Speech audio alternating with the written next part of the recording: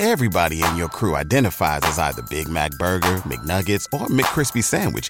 But you're the Filet-O-Fish Sandwich all day.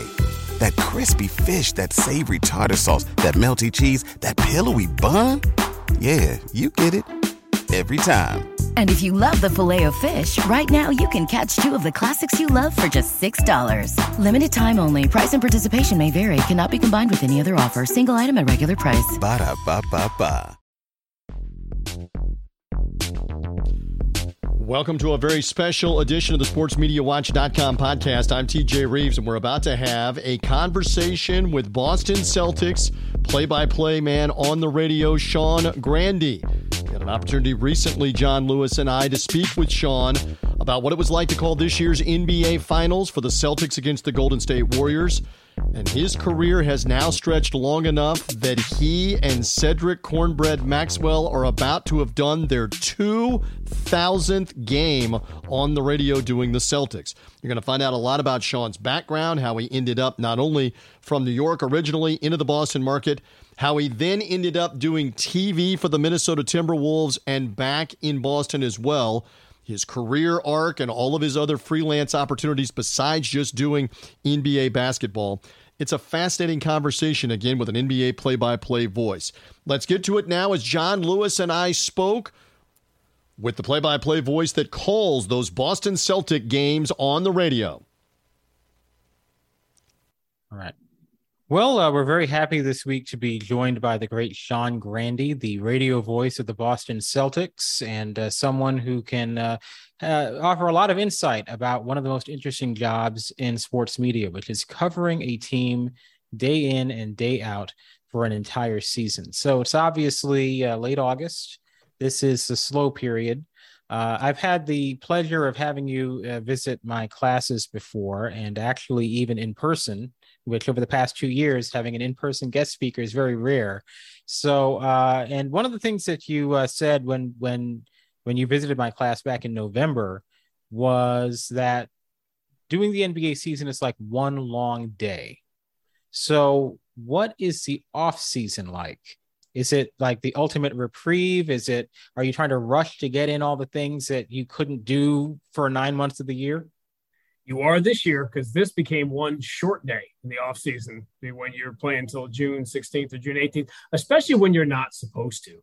The first year I was with the Celtics, they hadn't been in the playoffs in 7 years. And the season went till May 31st or June 1st. And it almost makes you more tired and more when you're not expecting it. And as everybody knows, in the middle of January, the Celtics were 11th in the East and they were under 500, and nobody had them going to Game 6 of the finals. So the offseason, it depends on whether you're in different iterations of your career. If I'm doing MMA stuff, am I doing boxing stuff? Am I doing other sports on the side? Am I just trying to be dad and make up for all the time I missed during the playoff run? So you're trying to do a lot of that. But it was noticeable to me. The thing that really hit me is when the draft and Summer League happened. You're like, wait, what? What do you mean the draft? Like the draft was like the next week. And so that really does change. There's no, as I'm sure we're going to discuss, there's no better job. There are higher paying jobs in the industry than being the voice of a team. And I love all the national stuff I do. And I love being a neutral announcer and all of that. But to me, the romance of the job is following a team from the opening day of training camp to the last day of their season. And then if you're lucky enough to do it for a while, becoming part of the furniture and having the institutional knowledge that you look back suddenly, you don't think of yourself as being old or being 20-something years. Guys, this is my 25th year in the NBA I'm going into. And you're like, wow, that happened fast. And yeah, it's before you know it, it's like having kids. They're how old? It's like, wait, you've been doing this how long? So, but that's the beauty of the job, is telling that story. Yeah. The interesting thing about this past season, you kind of alluded to it. They were not good for a long period of time. They honestly, for a while, even into January, had a worse record than the Lakers did. And we know how bad a year it was for the Lakers. So with a season like that, very rare to see a team have that kind of in-season turnaround. Was it something that you could kind of see coming from your vantage point, covering the team, that you could see them starting to improve? Or was it as big of a shock, even for you in person, as it was for, say, the rest of the observers seeing them turn it on? Anyone who says they saw it coming is lying. You could not possibly have seen it coming. Were things going to get better? Yeah, listen, You get back, you get the distance from it, and you look back and say, wait a minute, you had 2 starters out with COVID during training camp. You had a brand new coach with a brand new staff, and he got COVID during training camp and didn't get the coach, and he was coming from the Olympics, and the roster wasn't quite what it was going to be. And you knew they would be better in the second half of the year than they were in the first. But to suggest they were going to go to game 6 of the finals, and by the way, it wasn't a fluke of a playoff run. They were better in the second half of the regular season than they were in the playoffs. From late March, the Rob Williams injury on, the Celtics were good. They were really good. And they were one of the best 4 or 5 teams in the NBA. But for the 9 weeks before that, mid-late January to the end of March, they were the best team. And it wasn't even close. They were historically good.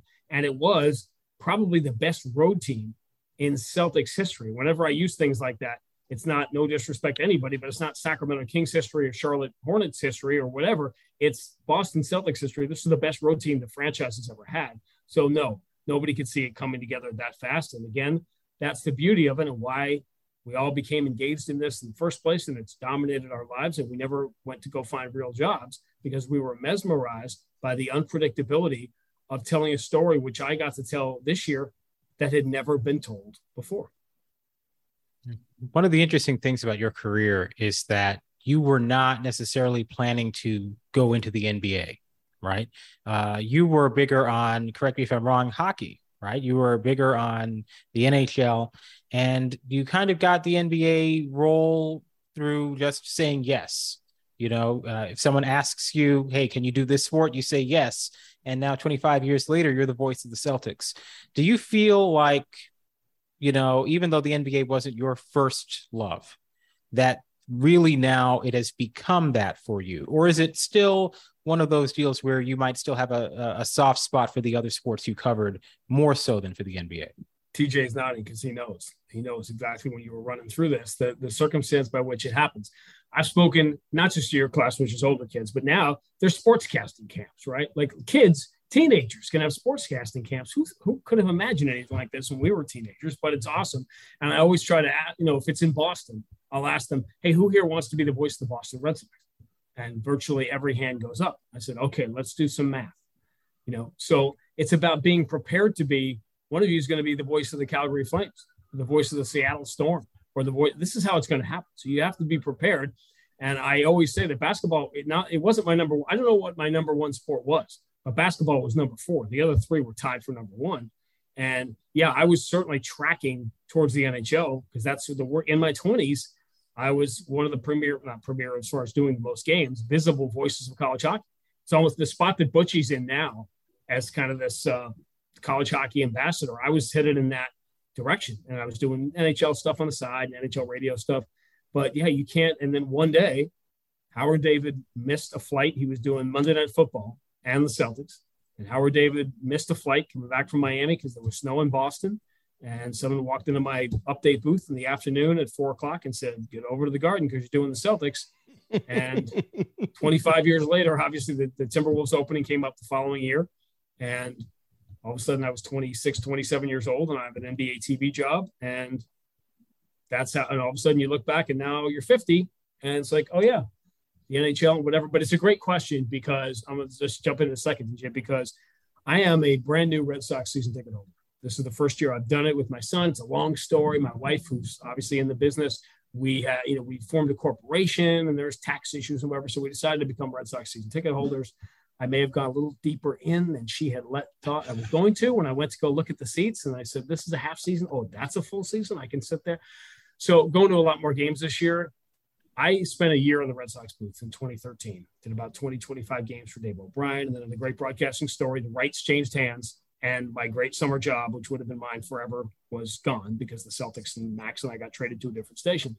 So are there moments when I'm sitting in a major league game going, well, I wonder, if this was really my calling. When I see hockey games and I remember the games that I did, whatever, was that I'm a play-by-play guy, which is kind of where the Winston Wolf stuff started and what I had to do last week going out to South Dakota, no notice.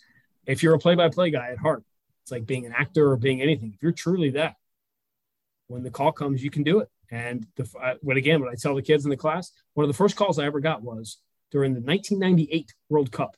The person who did the New England Revolution was off doing the World Cup. So they called me from what was Sports Channel at the time, now NBC Boston, after many iterations. Hey, can you do soccer? And what I always tell all the kids is, what's the answer to that question, kids? The answer is yes. The answer is always yes. And I had never been to a soccer game in my life, but the answer was yes. Wow. Because a play-by-play guy can do it. And again, that has to do, it's a separate thing we talk about, but my whole jump into MMA 7 years ago was jumping off a cliff, which is terrifying, but as anyone who's ever done it will tell you, it's the only way to live your life. You got to take a chance and try something new and get out of your comfort zone. And so, no, I didn't expect to be doing the NBA for 25 years. You gave us a lot of meat on the bone there, and I wanted to hone in on the Minnesota part that landed you right back in Boston. Take us back to that time, because you're doing the Timberwolves on TV. It's easy to say now that you could have envisioned being back in Boston doing games for a team, but I would have to think part of your mentality was, I'm going to stay here in Minnesota and I'm going to move up the TV ladder. Take us back to that time. How did that work? Well, you have stumbled, TJ, onto one of the great moments of my career. As I often say, listen, anybody can go from local radio to network television. It takes a very special pioneer to go the other direction, which is what ended up happening to me, because I was on ABC at 29. I was the fifth guy doing college football in a five-man, I'll put that group from 2000 at ABC and 2001 up against any that's done it. It was Brett Lusberger, Keith Jackson, Brad Nessler, Sean McDonough, and me, or as I've said for the last 20 years, a veritable who's who and one who's that. And later we had Mike Tirico in that group next year. I said, I'll take that five. I'll go to war with that 5-6 man play-by-play group. But I'd love to tell you there was a dramatic story involved. There were two little elements that I always talk about. One was Cedric Maxwell calling me in Minnesota and saying, I think we'll be a great team. I think we should do this. And obviously we know that's turned out to be he was recruiting you. He knew was, you and he was recruiting you, even though the longest relationship either one of us has ever had in our lifetime, most successful. But it's funny how I'd love to tell you there was a more broadcast centric story, because it was terrifying being 31 however old I was, 29, 30. You're at the network. You got an agent telling you, don't worry, we're going to keep you on TV. Boston's better than Minnesota, so take this radio job. It was terrifying, but the truth told, I was in my first marriage. My wife at the time was from Boston. She wanted to go home and be near her family. And I think you sometimes think there's going to be a Capra film ending to making decisions like that for your family. But obviously it changed the path I was on, certainly. Do I recommend it, giving up TV to do radio? It could work out for you. It might not, but that was a life decision. And all the years I've spent doing Celtics radio, I've gotten to do some pretty awesome things that I would not have been able to do. And there's a separate conversation to have, more meat on the bone, which is something I'm facing now as Mike Gorman gets into his final couple of years here, or whatever he wants to do, of how NBA local television is not really what it seems like, in that people have been anticipating my making that move for 20 years, sliding over to TV. Well, TV in the NBA at the local level, you're losing all the good games. You lose the top 12 games off the schedule because they go to national TV, and then you get kicked out for the playoffs. And so suddenly you say to yourself, wait a minute, if you're 28 years old and you have this thing in front of you, yeah, TV's more exposure and whatever. Sure, that's the natural thing. But when you get to be my age and my stage, I'm not sure. TV seems more glamorous, but not if you're just doing the Sacramento games. On that topic, so you obviously got to go all the way through the NBA Finals. This is the second time, the third time actually. So it would have been 08, 10, and this year. What is that experience like? Do you feel the level of nerves that might even be comparable to a player when you're getting into certainly Game 7, Staples Center against the Lakers in 2010? What is the level of nervousness that you're feeling? I think it changes when you're younger, certainly. And the first time through, I think it's all about you want to do it right. But you also don't want to change anything dramatically. It's funny because in some ways, the seventh game of the NBA Finals was the easiest game I've ever had to do, because you just call the game. Just call the game. You don't need to. When it's game 12 in Charlotte, I don't say you're conjuring a storyline, but why does this, my job, whatever I do, if it's a fight, if it's a game, it's a hockey game, a football game, whatever I'm doing, why does this matter? Why am I, Aaron Sorkin always says, it is the job of a performer or creative person, whatever, to captivate the attention of the audience as long as you are asking for it. I'm asking for your attention for 2.5 hours, so this better matter. So I can't be going through the motions. It's not hard to figure out why it matters to do Game 7 of the NBA Finals. My story from that game is, one of my great friends, Doris Burke, and she was doing sidelines. We're sitting next to each other for Game 7 of the Finals in 2010. And we're courtside in LA, which obviously is like a dinosaur now in the NBA where you get to sit courtside. And behind us are Steven Spielberg and Stallone and Eddie Murphy and Dustin Hoffman's 4 rows back. Now we are closer to the action. And she went to go interview Doc at the end of the first quarter, and they hand out the stat sheets and the piece of paper in front of you. And I took mine, I flipped it over to the blank sheet and back, and I drew 2 circles. And I wrote something, and I put it in front of her. When she got back, she looked at it, and the big circle, I wrote world, and the little circle with a dot in the middle was us. Like, this is we are right in the middle of we're kicking each other under the table during the entire final. So I think I am probably over sensitive to history and documenting things and knowing that they're going to be remembered. So when you're in the finals, it's do it right and tell the story, wherever the story takes you. If it's a Golden State story, it becomes a Golden State story. But you try not to get too caught up in getting the call right and come up with this perfect call, or whatever. You have to let that stuff happen naturally. I can tell you right now, everyone remembers me and Max for the end of 2008 and what happened at the end of Game 6. But the Game 5 call would have been completely different if the Celtics had won, as I thought they would in Game 5 in 2008. So call what's in front of you, whether you're doing a high school baseball game that you took a tape recorder out to do, or you're calling Game 7 of the finals. Love all of Just this dress stuff. better. Yeah, dress better is part of it too. Although I always laugh at that, especially at radio announcers that have to mac out, and Cornbread is obviously one of those that would probably do that. He's the reason. Now he right. raises the bar because Max is always decked out. I thought that was the one advantage to go into radio. Is he doing any TV usually though at the games, being interviewed even or whatever? Sometimes he does that sometimes, but mostly he just is. That's his. The opposite end of the spectrum is John Miller would do Baltimore Oriole games in a t-shirt, shorts, and flip-flops, literally on the radio. John Lewis. I don't know if you knew that. He would literally sit in the Orioles' old Memorial Stadium press box in a t-shirt, shorts, and flip-flops. So there's the exact opposite because he knew he was doing radio. Now he put a suit on or whatever to do ESPN Sunday Night Baseball, if that was the case. I want to pick up on one thing you mentioned.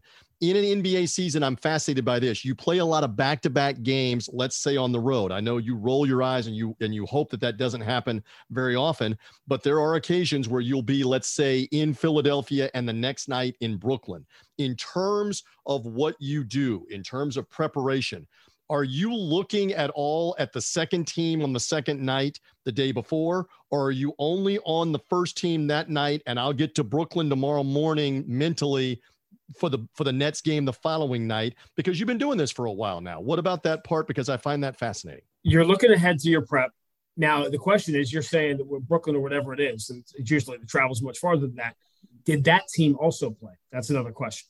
So if you're in the city, if team B played on Thursday and your game is Friday and the back-to-back is Saturday, you're watching their game Thursday, and you can start to sketch stuff and put it together, and you have a pretty good idea. Is it Game 5 of the season? Is it Game 75? That changes when you've done a team 3 or 4 times when you see them again. But those, if you're ever on a late night flight and there's that one guy who's got his light on, right? Because he's got the laptop on. He's like, that's me at 2 a.m. when everybody else is asleep on the plane. You're going to the next city. I'm a late night person. I don't do breakfast. I don't do more. I'm a play-by-play guy. I work at night. But that's the far cry, as you well know. I miss.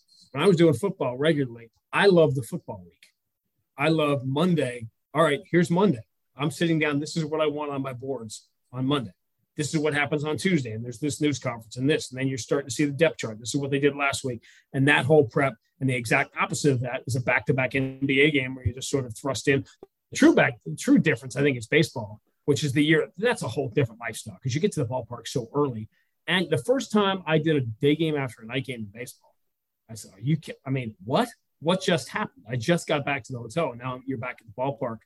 the next morning. I would say Cedric Maxwell, my guy, he'd hang himself in shoelaces if he had to, be at the ballpark 16 hours later or whatever it is. But all the preps are different. I love them. Each individually fights are different.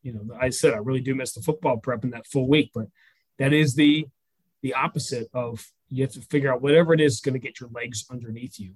And the back-to-back games are it's better than having to play them. Yep. I think one of the interesting things about the whole circumstance of the past few years is the lack of travel that a lot of people have had. So obviously you probably heard about what went on with the Portland Trailblazers. Yeah. They made the decision they're going to have their radio team be remote, and then there was a lot of outrage, and they reneged on that decision.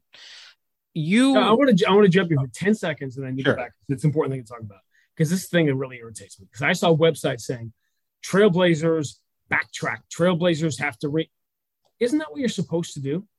Like, it was almost like it was a negative that they had corrected their position and done the right thing. It's like, oh, they had to backtrack and they had to run. No, they listened to what their customers wanted, realized this is the best thing, and they did it. So that was just something, I don't know when I get another chance to say that, but that just irritated me that people were saying they killed them for doing it. And then when they fixed it, they killed them for that too, saying they were backtracking off their stand. No, they fixed the problem. It's the way it's supposed to happen. Well, I think the main thing is the idea was so offensive to people that the fact that they had to backtrack was the real issue, right? Because they should never have done it in the first place. But the interesting thing to me is play-by-play seems like all of these jobs, play-by-play, sideline, et cetera, seem really involved in terms of the amount of your time that you were devoting to the workplace, right? This is, constant travel. As you said, it's one long day. You're away from family. And, I don't know if it was you who said this. It might have been one of your colleagues who was also visiting my class, talking about at the end of the game, you would go to the plane. And the plane has nothing but extremely unhealthy food on it. But because you haven't eaten all day, right, and you're basically eating unhealthy food at 3 a.m, it's a lot. So there's that. But then if you are having the convenience of working from home, there's the negative impact on the audience. So what are your thoughts? I know your thoughts about remote broadcasting, but do you think there's a way to use some elements of what we've seen happen over the past couple of years to make this job a little bit less demanding in that way? Well, absolutely. And the first answer is, listen, I've given this answer a lot, which is that you can't do my job if you're not with the team. You can't do it correctly. You can't do well. The first year we did it, and the Celtics were in a bubble. Listen, I can text Brad Stevens whenever I want. I just text him, and then, before the game, everything was fine. Because, again, if you have institutional memory, there's another announcer in the NBA. His team got a new coach in 2021. He didn't meet the coach. The play-by-play announcer and the coach did not meet until like a year later, like the following year. So there was a disconnect, and there's a disconnect. Listen, I'm old-fashioned. I think broadcasters should be able to, see the game from wherever they're sitting in the arena, old-fashioned things like that. Do I think that, listen, if sitting out a road trip to do a couple of games on remote extends maybe an analyst or a play-by-play guy who's gotten a little bit older or whatever, listen, baseball announcers, how many guys are doing 162 games anymore? I don't think it works that much like that anymore. I don't follow it as closely, but it doesn't seem like it. There's always guys going here and there and missing games. And as far as the technology is concerned, I will say this. At the arena, you have a checklist of things you have to do. I've got to do my pregame conversation with the coach. I have different pregame segments, things that have to be recorded. Meanwhile, one coach is giving a press conference, then you maybe have to run to the other part of the building to do that. Sometimes things train wreck. The putting things on Zoom, I know the beat writers hate it because they lose their individual one-on-one time and things like that. But for someone like me who has to hear everything being on Zoom has been great. It's because all the content is there. You can find the content when you want. You don't have to drive out to practice. If you can just watch on Zoom. And again, I understand why from a beat writer standpoint, that could be a negative, but of course advantages have come from this and people not traveling. The games I did on TV last year for the Celtics, I don't know how many they were, 7 or 8, when they started traveling again because they were like, we're going to travel.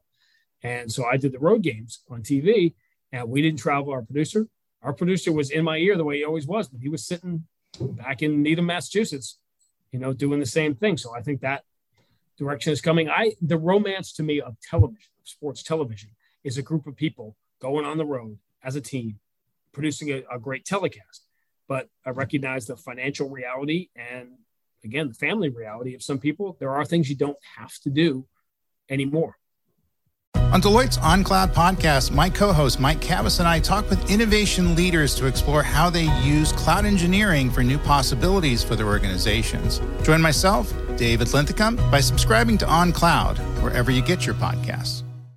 Love this insight. Sean is with us for a couple of more minutes. Okay, so I've been dying to ask this one. I go back as a Celtic fan. I was a kid that grew up in the South and not around any NBA teams, no NBA city around us in Tennessee, et cetera. So like millions of others gravitated to Larry Bird and the Celtics because you were either gravitating to the Celtics or maybe if you were in the West, especially, you would gravitate to Magic and the Lakers. So I never really heard very much, if ever, Johnny Most do a game on the radio. It wasn't until years later that you became familiar with his calls, the stuff on the NBA home video of him calling games. He was a legend, though, for calling the Celtics games for decades on the radio, obviously. I don't know if you ever got to meet him, talk to him, if he was gone, if he had died or whatever before you were ever there, but you're now in a chair that Johnny Most used to occupy. And I just wonder about all of that. I'm fascinated about all of that. What are your thoughts, and give us any input you have on that?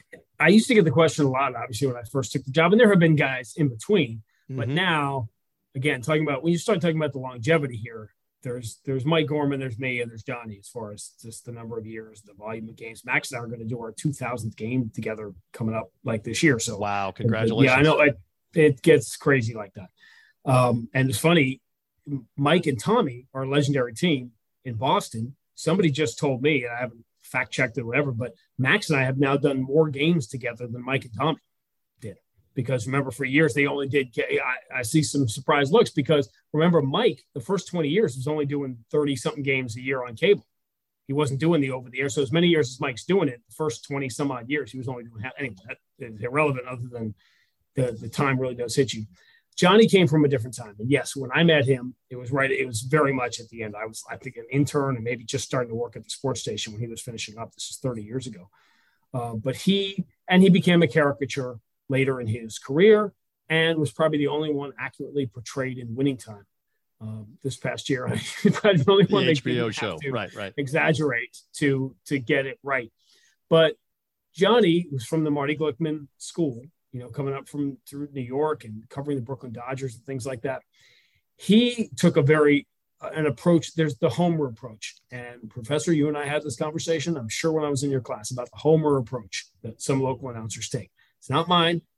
I don't believe in it, but if that's your thing, do it. Gus Johnson, a friend of mine, has a very unique, specific style. People like it or they don't. Do you. Do it the way you do it. There is no right or wrong way. There's the way I'm going to do a game, and there's the way other people are going to do games. Johnny, could call the game right, but he was told very early on that fans don't want this back in the 60s. Root for your team. And the famous story about Johnny that I would hear at the beginning of my Celtics tenure, I might run into some of the same visiting radio engineers that might have been there when Johnny was there in the final. And what Johnny would do in the olden days is when he got to a town and he'd sit down at the table, he'd say, "Is this game on TV or not?" Because at that time it was. And if it wasn't on TV, it was the Wild West. And he was creating his own. It was, that turn your page at the end of the page, turn to page 6 to make your own story. That was Johnny's style. Make your own story. And Tommy Heinsohn, who, we miss every day, Tommy carried that tradition on as the homer announcer. And it was almost to the point of comedy where he would say, "That's a terrible," and you could see it. It was television. It's like, that wasn't a terrible call, but it doesn't matter, do you? So Johnny was beloved, because he openly rooted for this, but he had a very unique style and obviously a very unique sound. And it's funny because in so many ways, I am the exact opposite of the way Johnny called games, but he was a man of his time.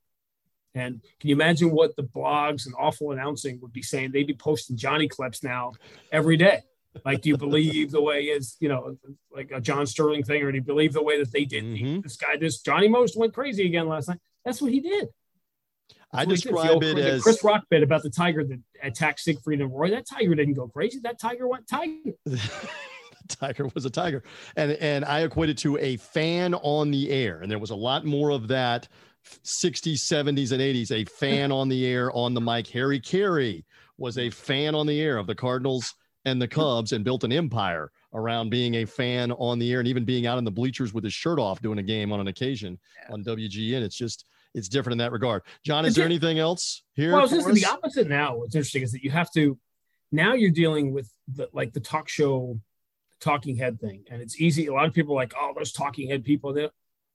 It's a show, people. What Skip says is a show. What Stephen A says, and he's brilliant at it, it's a show. People complain about how much money they make. They make that money because people watch. And that performance works.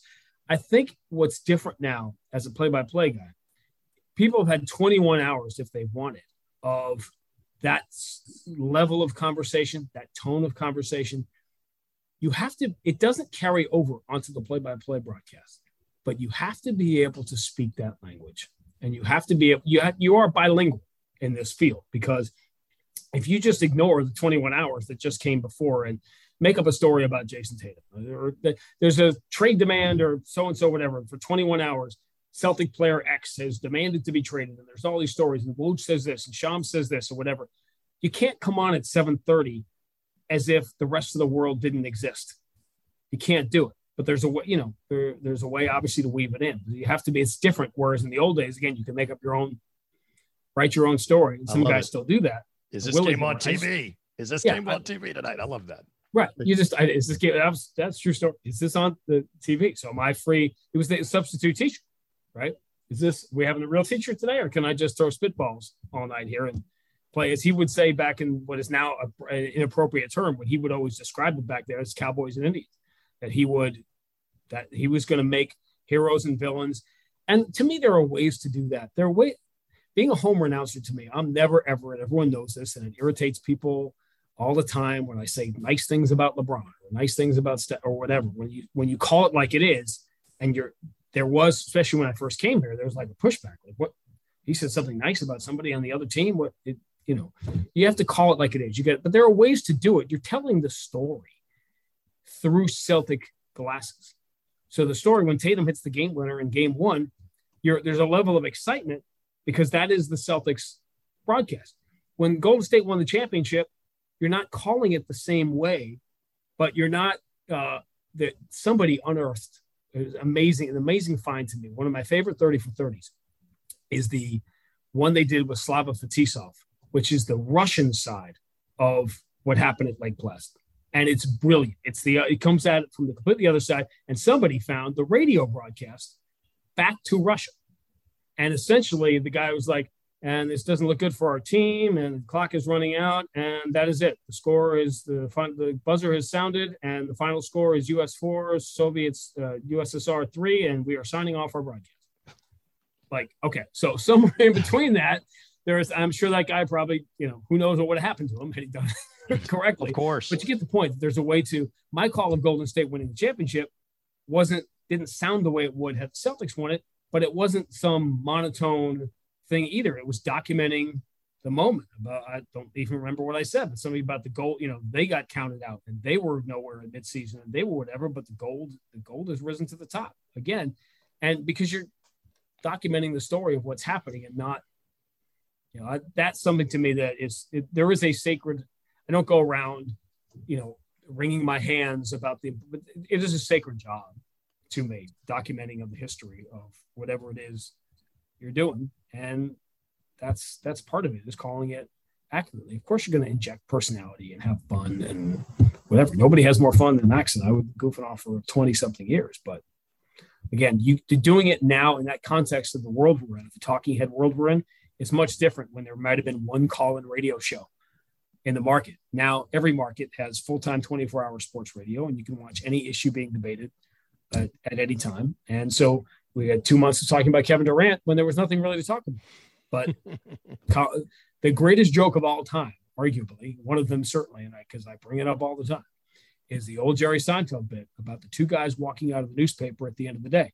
And one guy turns to the other and says, "We just made it again." one more thing happens today, we're screwed. Like everything fit. Yeah. The joke being that whatever the news was going to go in the newspaper. So there's still those shows are going to be on every day. They don't come on at 10 in the morning. And Stephen A says, "You got anything today?" Nope, nothing happened today. All right, well, we'll see you tomorrow. It doesn't work that way. So you have to be aware of the surroundings you're in, whether it's the other 21 hours people are listening to or the technology and the way to do games. Everything's always changed. Social media, 10 years removed, a lot of people in my shoes I didn't want to do it, but you got to jump in because everybody is getting these games a different way. And so I ended up using social media as a way to, do TV graphics if I was on radio, and you find a way to make it work for you. But it is not, people aren't sitting around anymore moving stick figures of Jason Tatum and Jalen Rice. Jalen's in the corner. Oh, they move him on my board that I made here on the kitchen table. And he's over here now. So you have to be able to speak whatever language is being spoken at the time.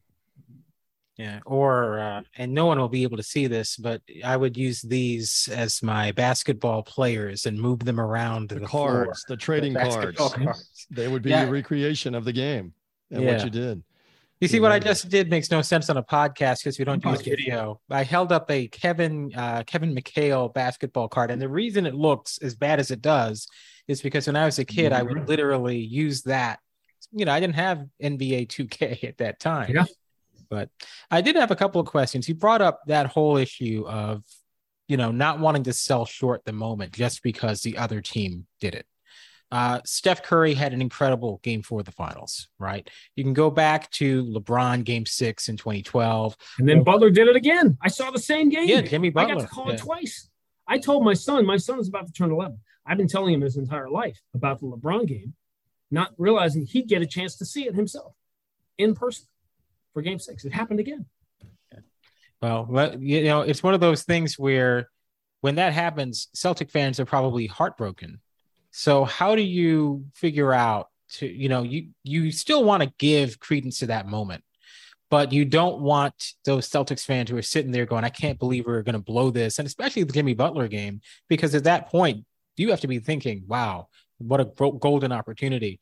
How do you find that balance where you're paying tribute to the great performance while also paying tribute to the listeners who are really upset?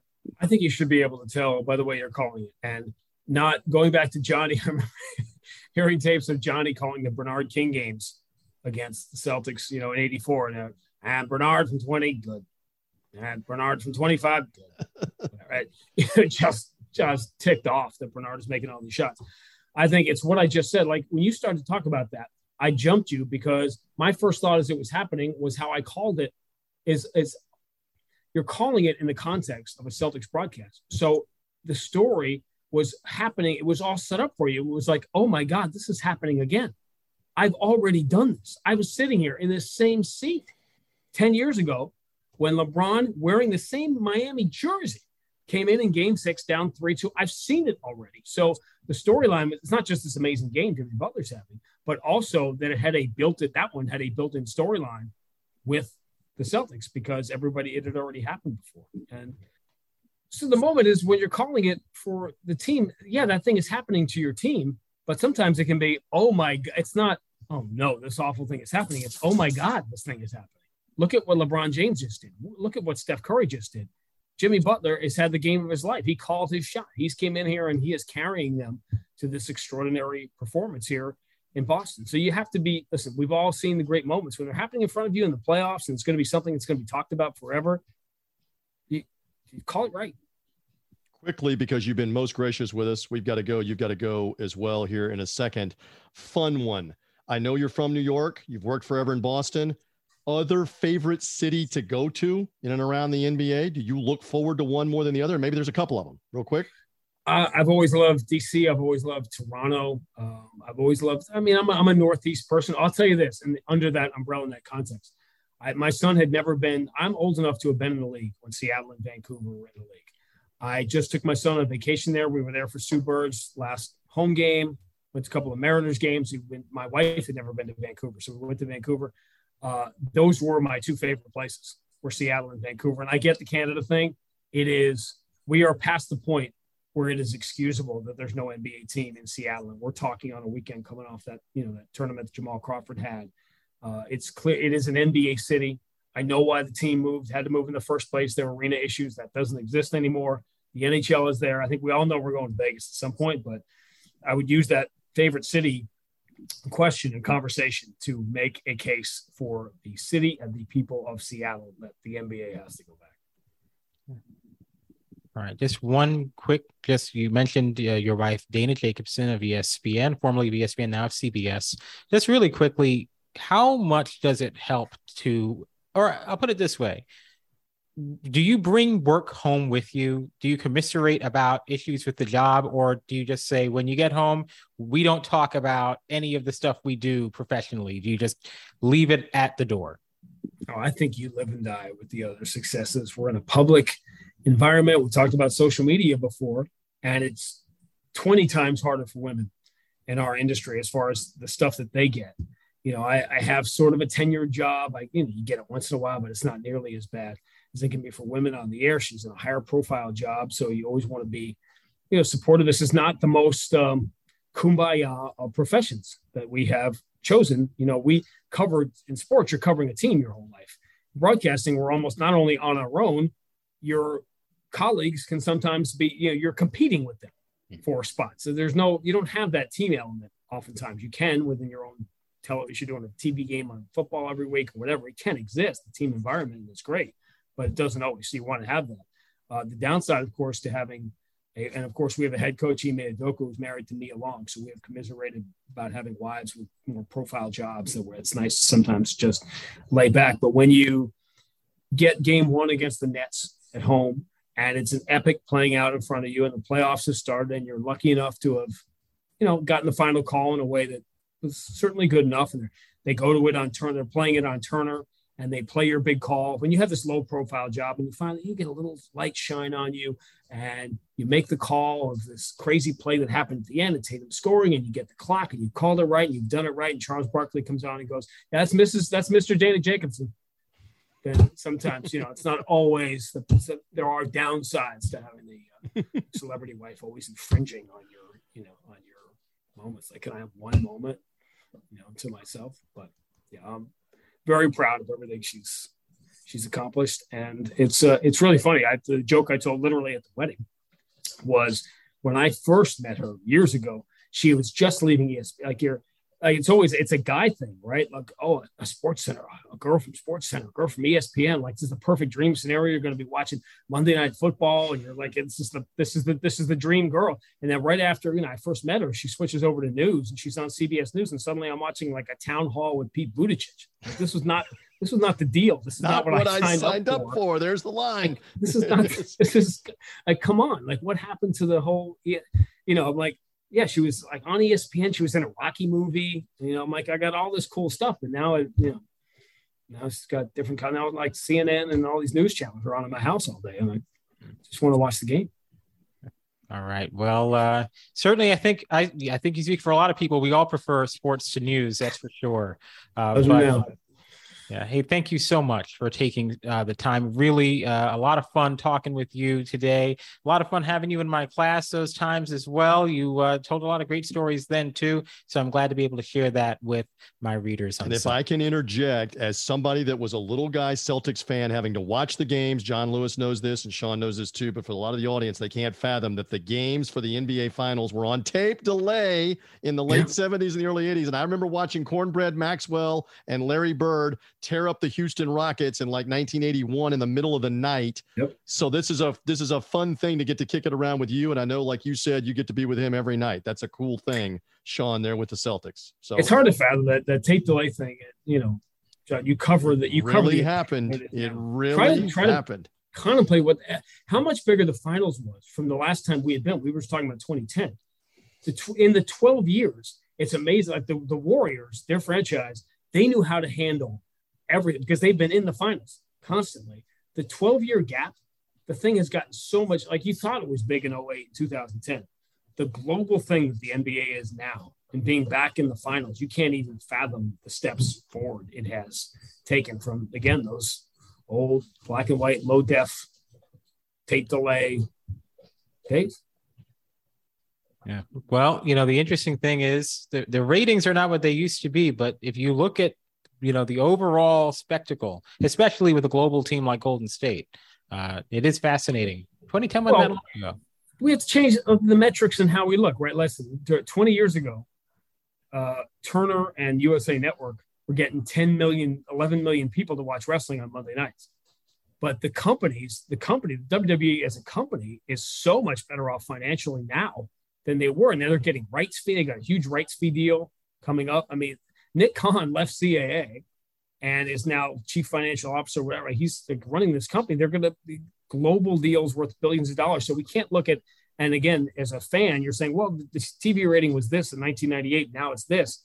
Well, the company's worth billions of dollars now. And it's the same with the NBA. That I think David Stern was ahead of his time that way too. He realized that it's not about how many people watch one game. It's getting your product out in as many places as possible and growing.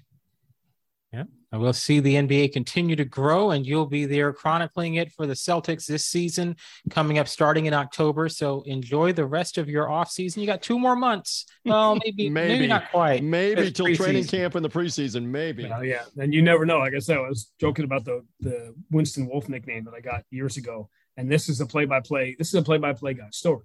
So I had been on vacation with my son and my wife, 11, 12-day trip. You go all over the place. Anyone who has kids knows. And I split time with his mother, so I have him half the time. When that time is over, you are exhausted.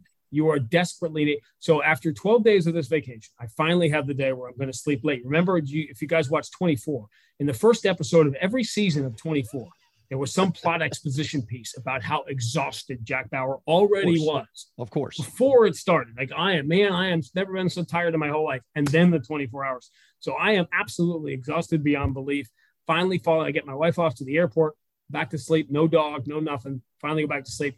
2 hours later, the phone rings. I look at my watch, because that's what we do now, like George Jetson predicted. And it's somebody calling from Showtime. And I know they've got a show. I know there's an MMA show the next night, halfway across the country. I looked at it like Keanu Reeves in The Matrix. Like, do I take the pill or not? Because I know it's going to be on the other end of this call. And, I glance over, is my suitcase packed? And I'm like, all right, I'm going to take this call. And this is, again, I talk to kids about being ready. So I got a call at noon on Thursday.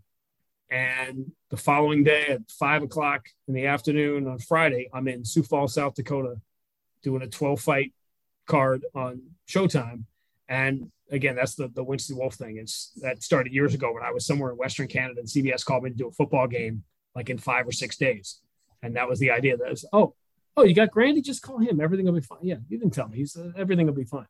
And so that's the business. You say, yeah, it'll be the next Celtics preseason game is whatever until the phone rings and something else comes up. And hey, we need to call this backgammon game in Lincoln, Nebraska tomorrow. So get on a plane. Or the World Pogo Stick Championships that air on ESPN2 or ESPN8, the Ocho, actually. Pickleball, there's stuff I've never seen. Don't before. Laugh. Pickleball's getting bigger. It's cornholes out there. There's all kinds of things. Yes. You've got teenage kids. You see it through your children's eyes. Like all of a sudden they look at it differently. That's when the whole X Games thing started, which my wife was heavily involved with. We all said, oh yeah, skateboarding. Those are the same guys outside the library who've never hit one of those moves ever. They always end up falling down and wiping out, whatever. And then now it's a cottage industry. Because things are always, it's what I was saying about speaking language. Everything is always changing. You're older than you think you are. So serve your audience, not yourself. All right. I think we'll leave it there. And best of luck with everything that's on your schedule. And here's hoping, I guess I'm not going to say here's hoping the Celtics end the season a little earlier and give you some more time off, but that probably would be nice. Maybe round 2 is a good finishing point, a nice middle ground, so you can get that extra month. But I think I get the feeling just from talking to him, John, he'd like to be exhausted and doing the NBA Finals again. I'm speaking for you. Now you got to deal with. Here's the problem. Next summer. Here's the problem in Boston, and it's a unique problem to Boston. And I get why everyone hates Boston people, because for the last 20 years, when I first came back here, it was Loserville. Bruins hadn't won. Celtics were irrelevant. Patriots have been terrible. You had the stuff in the 80s. In the last 20 years, you've had 9 Super Bowls, winning 6. You won 4 World Series, winning them all. You've been to the NBA Finals 3 times, Stanley Cup Finals 3 times. So suddenly, if the Celtics, which is how the entire history of the league has worked, you take a step back after this. A younger team goes to the finals, they almost always take a step back. Losing the second round, like you just said. People are going to lose their mind. How can they lose in the second round? They went so it's difficult when it takes the expectation level for anyone under the age of 35, 36 that's in New England. They don't know anything else but championships and playing for championships. And so that sounds good. The extra month of vacation, right? On paper, they lose in the second round. What a great year they had. They're one of the final 8. Not good enough around here. Yeah. Indeed. I had a student who did a video about the loss for the Bruins in 11, and it was so emotional. It's one of the only losses they've had in the entire stretch in the championship series. Right. Oh, I'm sorry, that was 2011 they won, but in 19 they lose to the Bruins in Game 7. Game 7, you got to Game 7 of the Stanley Cup Finals, and that's in Boston. Those teams, the Andy Moog, Cam Neely, Adam Oates teams, they're celebrated and honored as they should be, like the Buffalo Bills of the 90s, those Bruins teams, because they got to the Stanley Cup Finals. It's amazing they got to the Stanley Cup Finals. And going to the playoffs, when I was a kid, your team, whether it was the Red Sox here or I was a Mets fan growing up, if you went to the playoffs, you went to the League Championship Series, my God, that was like stay home from school. It was a once-in-a-lifetime event when it finally happened for me in 86 when the Mets finally got there. And now getting to the Final Four of sports here is just sort of expected. Great stuff, Sean. Thank you, my friend. You got it, guys. All right. Thank you so much. Thoroughly enjoyed that conversation with Sean Grande. And again, we bring you all kinds of conversations like this on the sportsmediawatch.com podcast feed. John Lewis and I come your way midweek, but we've also got the storytelling podcast, Tell Me a Story I Don't Know, with George Offman and his different guests, usually a Chicago connection, slant, or theme to those. You hear from George weekly with his different guests. And also the Announcer Schedules podcast is on this feed as well. Mike Gill, Phil DeMont-Mullen. They do a great job of lining up the different play-by-play announcers, analysts, radio, TV, etc., and often have frequent guests from the sports broadcasting world in specific calling games on the Announcer Schedules podcast later on in the week. So again, we thank you for finding us here as part of the sportsmediawatch.com podcast feed. Make sure you're subscribing on Apple Podcasts, Spotify, Google Podcasts. More great content, more conversations with sports media types, broadcasters, analysts, writers, etc. That's what we do as part of the Sports Media Watch podcast. You say you'll never join the Navy. Never climb Mount Fuji on a port visit. Or break the sound barrier. Joining the Navy sounds crazy. Saying never actually is. Learn why at Navy.com. America's Navy, forged by the sea. In our Future of Cloud survey, Deloitte discovered 2 approaches to innovation. Those who look at the new technologies and changes swirling around them and wonder what's possible, and those who use cloud to engineer their possible, generating new revenue, advancing processes, and sparking cultures of innovation. Learn more about what separates these cloud innovators. Download Closing the Cloud Strategy, Technology, and Innovation Gap at Deloitte.com/US/cloud survey. Everybody in your crew identifies as either Big Mac Burger, McNuggets, or McCrispy Sandwich. But you're the Filet-O-Fish Sandwich all day. That crispy fish, that savory tartar sauce, that melty cheese, that pillowy bun. Yeah, you get it. Every time. And if you love the Filet-O-Fish, right now you can catch 2 of the classics you love for just $6. Limited time only. Price and participation may vary. Cannot be combined with any other offer. Single item at regular price. Ba-da-ba-ba-ba.